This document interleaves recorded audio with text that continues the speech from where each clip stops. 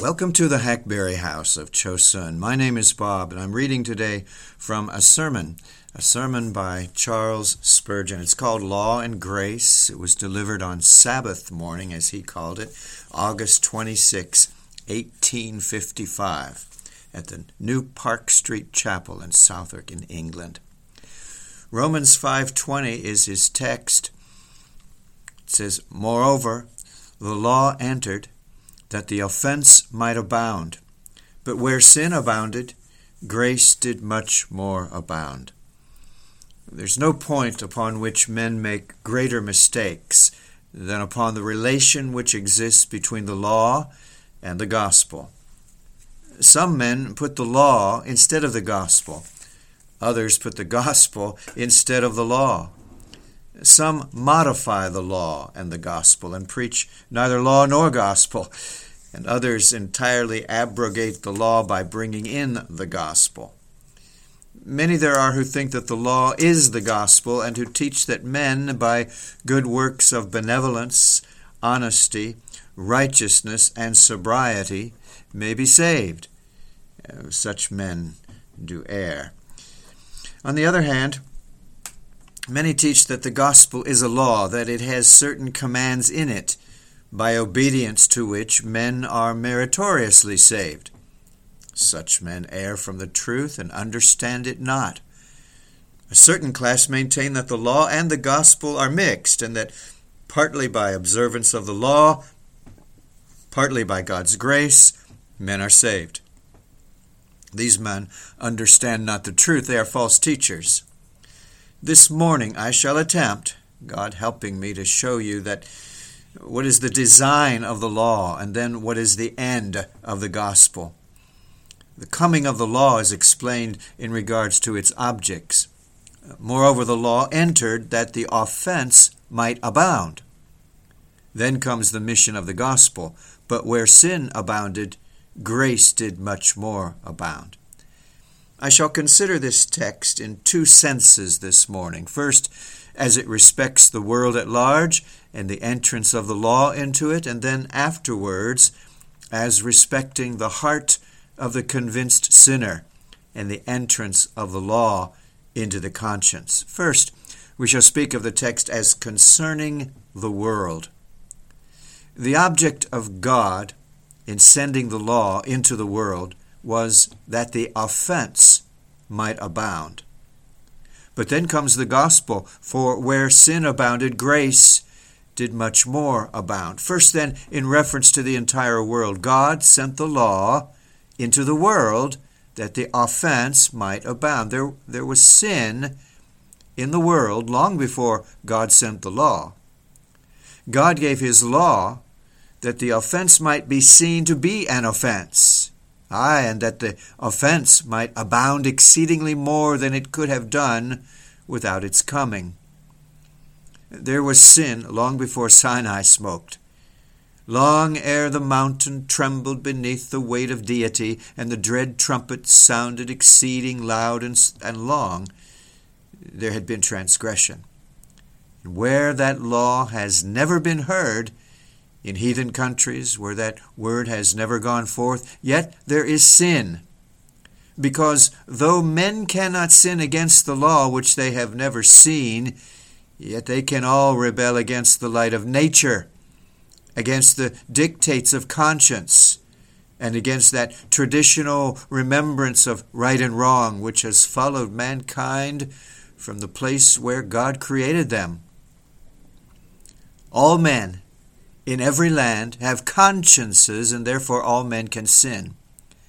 The ignorant Khoikhoi, who has never heard anything of a God, has just so much of the light of nature that in the things that are outwardly good or bad he will discern the difference. And though he foolishly bows down to sticks and stones, he has a judgment which, if he used it, would teach him better.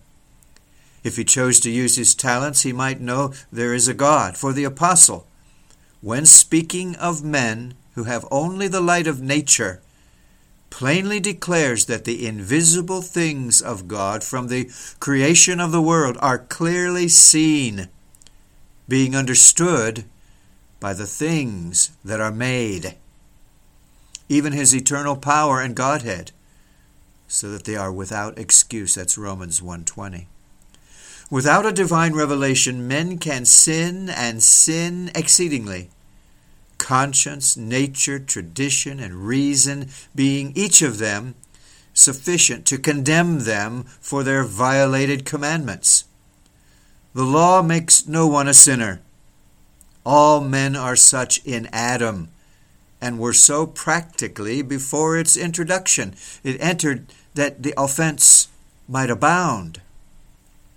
Now, this seems a very terrible thought at first sight, and many ministers would have shirked this text altogether. But when I find a verse I do not understand, I usually think it is a text I should study, and I try to seek it out before my Heavenly Father. And then, when He has opened it to my soul, I reckon it my duty to communicate it to you with the holy aid of the Spirit. The law entered that the offense might abound. I will attempt to show you how the law makes offenses abound. First, the law tells us that many things are sins which we should never have thought to be so if it had not been for the additional light. Even with the light of nature and the light of conscience and the light of tradition, there are some things we should never have believed to be sins had we not been taught so by the law. Now, what man, by the light of conscience, would keep holy the Sabbath day? Suppose he never read the Bible and never heard of it. If he lived in a South Sea island, he might know there was a God, but not by any possibility could he find out that the seventh part of his time should be set apart to that God. We find that there are certain festivals and feasts among heathens, and that they do set apart days in honor of their fancied gods. But I should like to know where they could discover that there was a certain seventh day to be set apart to God, to spend the time in His house of prayer. How could they? Unless indeed tradition may have handed down the fact of the original consecration of that day by the creating Jehovah. I cannot conceive it possible that either conscience or reason could have taught them such a command as this: remember the Sabbath day to keep it holy. 6 days you shall labor, do all your work, but the seventh day is the Sabbath of the Lord your God. In it you shall not do any work, you, nor your son, nor your daughter, your manservant, maidservant, cattle, nor thy stranger that is within thy gates. Moreover, if in the term law we comprehend the ceremonial ritual, we can plainly see that many things, in appearance quite indifferent, were by it constituted sins. The eating of animals that do not chew the cud and divide the hoof, the wearing of linsey-woolsey, the sitting on a bed polluted by a leper, or with 1,000 other things, all seem to have no sin in them, but the law made them into sins, and so made the offense to abound. Number 2, it is a fact which you can verify by looking at the workings of your own mind, that law has a tendency to make men rebel. Human nature rises against restraint. I had not known lust except the law had said, thou shalt not covet. The depravity of man is excited to rebellion by the promulgation of laws. So evil are we that we conceive at once the desire to commit an act simply because it is forbidden. Children, we all know, as a rule, will always desire what they may not have, and if forbidden to touch anything, will either do so when an opportunity serves or will long to be able to do so. The same tendency any student of human nature can discern in mankind at large. Is then the law chargeable with my sin? God forbid. Romans 7, but sin, taking occasion by the commandment, wrought in me all manner of concupiscence. For sin, taking occasion by the commandment, deceived me, and by it slew me, killed me. The law is holy and just and good. It is not faulty, but sin uses it as an occasion of offense and rebels and rebels when it ought to obey.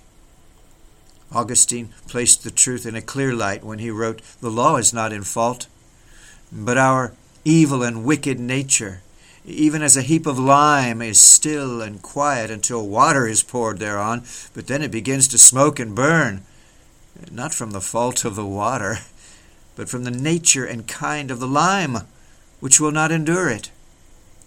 Thus you see, this is a second sense in which the entrance of the law causes the offense to abound. Number 3, again, the law increases the sinfulness of sin by removing all excuse of ignorance. Until men know the law, their crimes have at least a palliation of partial ignorance, but when the code of rules is spread before them, their offenses become greater once they are committed against light and knowledge. He who sins against conscience shall be condemned. Of how much sore punishment shall he be thought worthy who despises the voice of Jehovah, defies his sacred sovereignty, willfully tramples on his commands? The more light, the greater guilt. The law affords that light, and so causes us to become double offenders. O you nations of the earth who have heard the law of Jehovah, your sin is increased, and your offense abounds. Methinks I hear someone say, "How unwise it must have been that a law should come to make these things abound." Does it not at first sight seem very harsh that the great author of the world should give us a law which will not justify, but indirectly causes our condemnation to be greater? Does it not seem to be a thing which a gracious God would not reveal, but would have withheld? But know you that the foolishness of God is wiser than men, and understand you that there is a gracious purpose even here. Natural men dream that by a strict performance of duty they shall obtain favor. But God says thus, "I will show them their folly by proclaiming a law so high that they will despair of attaining unto it." They think that works will be sufficient to save them. They think falsely, and they will be ruined by their mistake. I will send them a law so terrible in its censures, so unflinching in its demands, that they cannot possibly obey it. And they will be driven even to desperation and come and accept my mercy through Jesus Christ. They cannot be saved by the law, not by the law of nature. As it is, they have sinned against it, but yet I know they have foolishly hoped to keep my law and think by works of the law they may be justified. Whereas I have said, by the works of the law no flesh living can be justified. Therefore, I will write a law. It shall be a black and heavy one, a burden which they cannot carry. And then they will turn away and say, I will not attempt to perform it. I will ask my Savior to bear it for me. Imagine a case. Some young men are about to go to sea, where I foresee they will meet with a storm. Suppose you put me in a position where I may cause a tempest before the other shall arise. Well, by the time the natural storm comes on, those young men will be a long way out at sea, and they'll be wrecked and ruined before they can put back and be saved. But what do I? Why, when they're just at the mouth of the river, I send a storm, putting them in the greatest danger and precipitating them ashore so that they are saved. Thus did God. He sends a law which shows them the roughness of the journey. The tempest of law compels them to put back to the harbor of free grace. and saves them from a most terrible destruction, which would otherwise overwhelm them. The law never came to save men. It never was its intention at all. It came on purpose to make the evidence complete that salvation by works is impossible, and thus to drive the elect of God to rely wholly on the finished salvation of the gospel. Now, just to illustrate my meaning, let me describe it by one more figure. You all remember those high mountains called the Alps? Well, it'd be a great mercy if those Alps were a little higher. It would have been, at all events, for Napoleon's soldiers, when he led his large army over and caused thousands to perish in the crossing. Now, if it could have been possible to pile another Alps on their summit and make them higher than the Himalayas, would not the increased difficulty have deterred him from his enterprise, and so have averted the destruction of thousands? Napoleon demanded, "Is it possible?" "Barely possible," was the reply. "Avance," advance, cried Bonaparte, and the host were soon toiling up the mountainside. Now, by the light of nature, it does seem possible for us to go over this mountain of works, but all men would have perished in the attempt, the path even of this lower hill being too narrow for mortal footsteps. God therefore put another law, like a mountain, on the top. And now the sinner says, "I cannot climb over that. It's a task beyond Herculean might. I see before me a narrow pass called the pass of Jesus Christ's mercy, the pass of the cross. Methinks I will wend my way thither. I'll go there."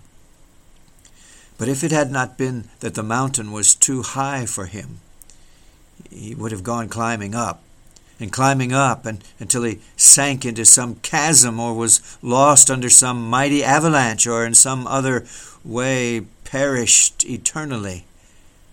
But the law comes that the whole world might see the impossibility of being saved by works. Let us turn to the more pleasing part of the subject, the superabundance of grace. Having bewailed the devastations and injurious deeds of sin, it delights our heart to be assured that grace did much more abound. Number 4, grace excels sin in the numbers it brings beneath its sway. It is my firm belief that the number of the saved will be far greater than that of the damned. It is written that in all things Jesus shall have the preeminence, and why is this to be left out? Can we think that Satan will have more followers than Jesus? While it is written that the redeemed are a number that no man can number, it is not recorded that the lost are beyond numeration. Oh, true, we know that the visible elect are ever a remnant, but then there are others to be added. Think for a moment of the army of infant souls. They fell in Adam, but being elect were all redeemed and regenerated. This is Mr. Spurgeon's opinion of how this works with young people.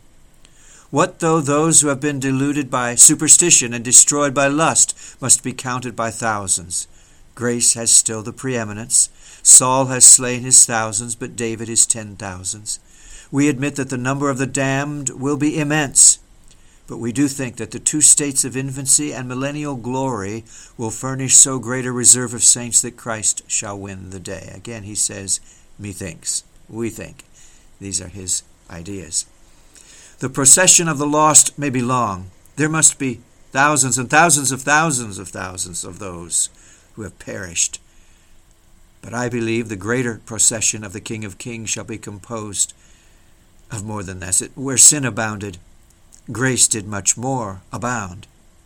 The trophies of free grace will be far more than the trophies of sin. And yet again, grace does much more abound, because a time shall come when the world shall be all full of grace, whereas there has never been a period in this world's history where it was wholly given up to sin. When Adam and Eve rebelled against God, there was still a display of grace in the world. For in the garden at the close of the day, God said, I will put enmity between thee and the woman, and between thy seed and her seed. It shall bruise thy head, thou shalt bruise his heel. And since that first transgression, there has never been a moment when grace has entirely lost its footing in the earth. God has always had his servants on earth.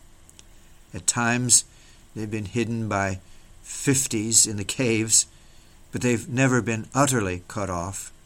Grace might be low, the stream might be very shallow, but it has never been wholly dry. There's always been a salt of grace in the world to counteract the power of sin. The clouds have never been so universal as to hide the day. But the time is fast approaching when grace, I believe, shall extend all over our poor world and be universal. According to the Bible testimony, we look for the great day when the dark cloud, which has swathed this world in darkness, shall be removed, and it shall shine once more like all its sister planets. It has been for many a long year clouded and veiled by sin and corruption, but the last fire shall consume its rags and sackcloth. Of course, we believe, and I'm adding to Spurgeon here, that this will happen, of course, when Jesus comes. After that fire, the world in righteousness shall shine. The huge molten mass now slumbering in the bowels of our common mother shall furnish the means of purity. Palaces and crowns and peoples and empires are all to be melted down. And after, like a plague house, the present creation has been burned up entirely, God will breathe upon the heated mass, and it will cool down again. He will smile on it, as he did when he first created it. And the rivers will run down the new-made hills. The oceans will float in new-made channels. The world will again be the abode of the righteous forever and ever. This fallen world will be restored to its orbit. That gem which was lost from the scepter of God shall be set again. Yea, he shall wear it as a signet about his arm. Christ died for the world, and what he died for he will have. He died for the whole world, and the whole world he will have when he has purified and cleansed it and fitted it for himself. Where sin abounded, grace did much more abound. For grace shall be universal, whereas sin never was. One more thought. Has the world lost its possessions by sin? It has gained far more by grace. Oh, true, we have been expelled from a garden of delights where peace, love, and happiness found a glorious habitation. True, Eden is not ours with its luscious fruits, its blissful bowers, and its rivers flowing over sands of gold. But we have, through Jesus, a fairer habitation. He has made us sit together in heavenly places. The plains of heaven exceed the fields of paradise in the ever-new delights which they afford, while the tree of life and the river from the throne render the inhabitants of the celestial regions more than emparadised. Did we lose natural life and subject ourselves to painful death by sin? Well, has not grace revealed an immortality for the sake of which we are too glad to die? Life lost in Adam is more than restored in Christ. And we admit that our original robes were rent in sunder by Adam, but Jesus has clothed us with a divine righteousness, far exceeding in value even the spotless robes of created innocence. We mourn our low and miserable condition through sin, but we will rejoice at the thought that we are now more secure than before we fell, and are brought into closer alliance with Jesus than our standing could have procured us. Oh, Jesus, you have won us an inheritance more wide than Adam ever lost by his folly. You have filled us a coffer with greater riches than our sin has ever lavished. Your grace has overstopped our sins. Grace doth much more abound.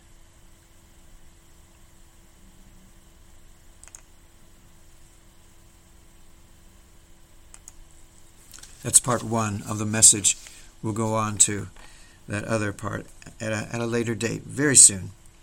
This message is from a collection of Spurgeon messages created by Perry Boardman, known as Spurgeon's Gems.